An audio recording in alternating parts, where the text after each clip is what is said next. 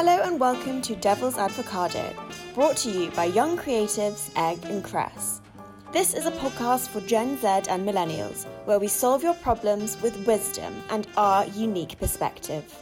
Devil's Avocado is sponsored by Eau de Sanité, an exclusive French hand sanitizer distilled from French alpine water through the horse's mouth. Prices start at €199 for a travel tester size, and use our code EGG10 for no money off, but it does mean that we can get a bulk discount. Thank you. Hello and welcome back to Series 2 of Devil's Avocado, your fave problem-solving podcast, hosted by me, Egelina Tittleworth-Thomas. Was that my name? Oh my god. Hosted by me, Egelina Egglesworth. And me, Cressida Tittleworth-Thomas. Known to you as Egg and Cress.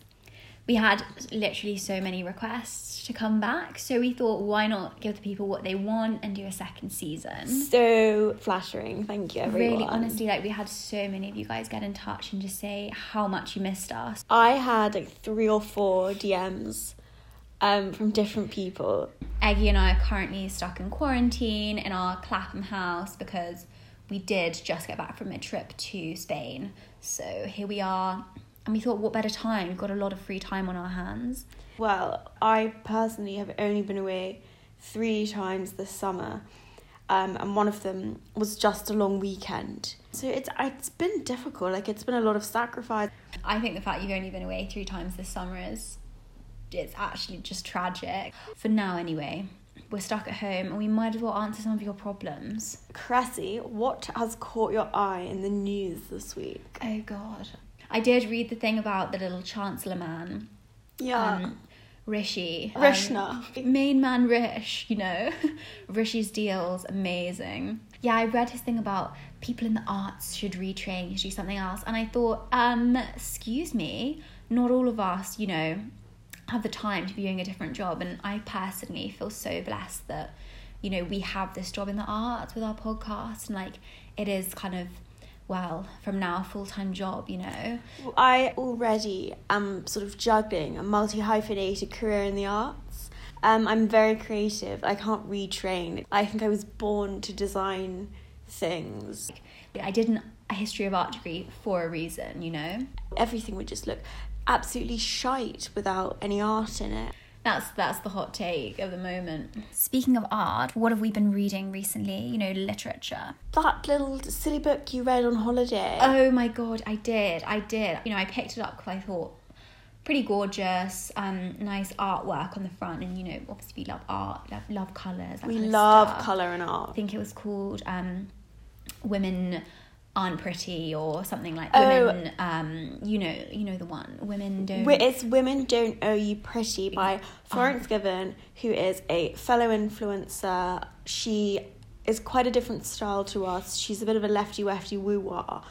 But I think she's bisexual, for example. So, exactly. Anyway, it's her book, which Cressy read. We talked about it a lot on holiday, and we really want to just point out some red flags because there are lots of things that Florence was saying irresponsibly. Is that fair? Totally. And I think, she's young. She's 21 and, we're 23. It's a huge difference.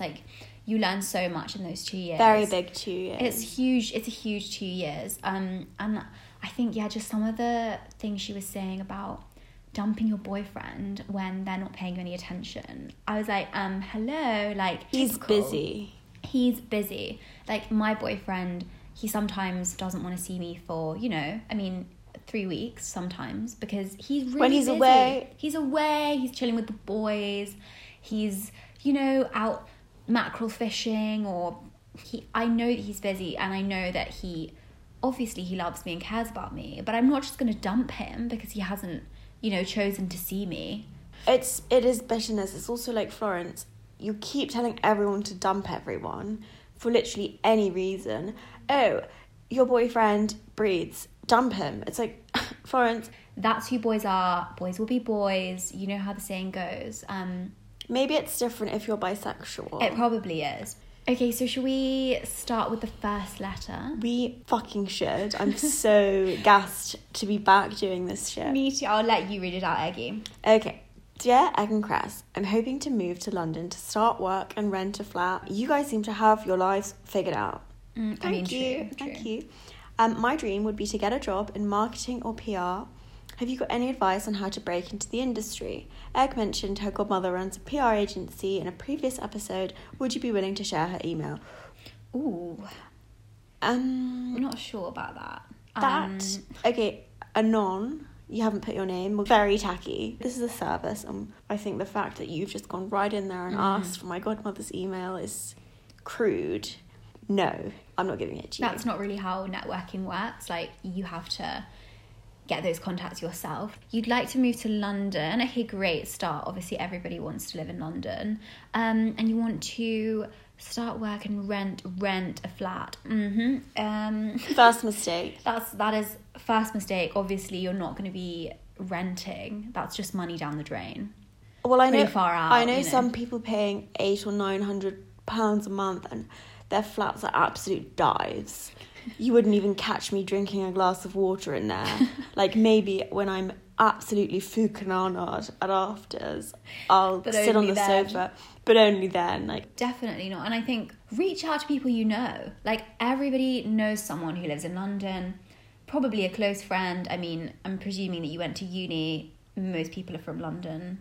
Or if not, you could always buy somewhere. I don't know. Is that insensitive to say? I don't really know. Obviously, given the sort of political, socio-economic climate at the moment, it's not crazy to tap into your savings, your trust fund, get a flat, London Fields, somewhere cool, Hackney, Stokey. Very, very cool, really nice. East, North, anywhere cool. We'll see what happens with capital gains tax, but you could make a little minty mint off it and you'll be laughing. In terms of, like, getting a job. PR and marketing. Interesting. Love that. Very, like... The trouble is, these days, with the bloody PC brigade, the Florence Givens of the world, there's always forms, you know, where you have to then say, I'm white British, I'm heterosexual, I'm good looking. All of these things. No, exactly. It's so frustrating. So what Cress and I have started doing is sort of blurring the lines, because... Yeah, just a tiny bit. You can say prefer not to say when they ask your sexuality, so then they might think that you are gay and would be more inclined to hire you on the basis of diversity and inclusion. Exactly. I mean, you've got to just look out for yourself, and they don't need to know that information. Like, it's kind of none of their business. If you see an internship that says you can only apply if you are a person of colour or from a lower socioeconomic background, just bend the truth a little bit. That's what I've been doing recently. I've just been applying for those internships anyway, saying that I went to a state school as if, and saying that... My God, I mean, Cress. technically, like, you know, my dad only did buy us a house in, like, Clapham North, not in Clapham Common where we wanted it, so that technically is from a lower socioeconomic background. True. Don't you think? Best of luck. Best of luck, Anonymous. And maybe we'll see you in London sometime. Probably not, but... Okay, Cressy, take it away with the next letter, please. Okay, so the next letter reads, Dear Cress and Egg. Oh, they switched up and put it the other way around. Love Don't do that, please. In future, everyone, just keep it as Egg and Cress. Much better ring to it. So they write, I'm struggling to transition my wardrobe into autumn, winter. Oh my God, winter. I thought they were going to say something else there. Into autumn, winter in a sustainable and affordable way. There's so much stuff I want to buy, but I can't afford. Have you guys got any tips for styling on a budget? I do love a kind of fashiony question. Egg and I are incredibly fashionable, and so this is going to be super easy for us. Yeah, so I have been loving now moving from my summer pieces and trying to take them a little bit into autumn. Would be to wear a huge jumper, maybe owned by a dad, a brother, a boyfriend, a fat friend, and just wear it with some panties and some docks. I love that. That's so edgy. You want it to, like, swamp you, but also be a bit cheeky, like, kind of a bit sexy. Then maybe just throw, like, a big, oversized, like, trench or, like, leather jacket over that. call me crazy, but I did actually pick up a trilby in the charity shop the other day. Oh, Cress. I think, like, you know, Y2K, the early 2000s fashion, is just so cool. So trilbies will be coming back, and I just want to always stay ahead of the game.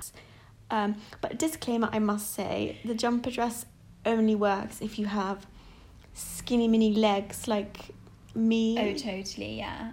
I've actually been styling pieces from when I was a toddler, because I think, you know, teeny little tiny tops that are aged like 4, just like really, really tiny clothing that I've had for ages, and that's affordable for you. Just go through your kids' wardrobe and see what you can find. That's actually genius. If you go and grab the Mini Bojan catalogue and try and wear them as a piece. I normally actually resell stuff on Depop. I've been reselling tiny baby t-shirts. People just buy them and I sell them for like £35. Well, okay, firstly, if you're going to buy from charity shops, when you're in the shops, be careful. They're very stinky and there's often lots of sort of rotters walking around. Wash them ASAP and put them online for thrice the price. Totally. And wash them like 3 times on a 60-degree heat, because you don't know what sort of fleas people might have. Rotter fleas. You can only, I think, really nowadays buy things that are from very expensive, sustainable brands. Like, we're talking slow fashion, like slow.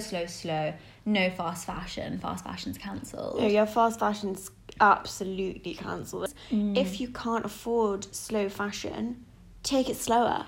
Take it slower. Take it so slow that you don't even buy anything anymore.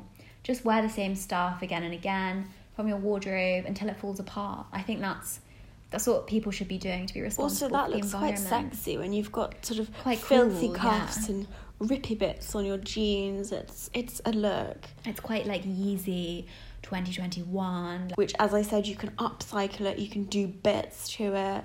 Like scrubs, NHS scrubs, for example. Give a little rippy rip down the middle, sew some big chunky buttons on it, and That's you've got an open gorgeous. shirt. Could be quite like Swedish fashion, you know? So true. I love overalls. They're so cute. Really, really gorgeous. Authentic overalls that have previously had a life in the working Exactly. world. You can sell it like that, sort of vintage retro overalls from the A4 highway, were used on site, very authentic, and people will be like, wow, I'm definitely picking those up. I see this going somewhere as an idea for ourselves. I'm thinking authentic miner's kit pre-Falklands War. I'm seeing it take like off. Authentic deep sea fishing gear, best-selling waders, sort of bejeweled down the side, that kind of thing. Anyway, that's all we have time for today. It was lovely to speak to you guys again. Thank you so much for tuning in. We'll be back in a fortnight with more advice. So don't forget to write in to Devil's Avocado at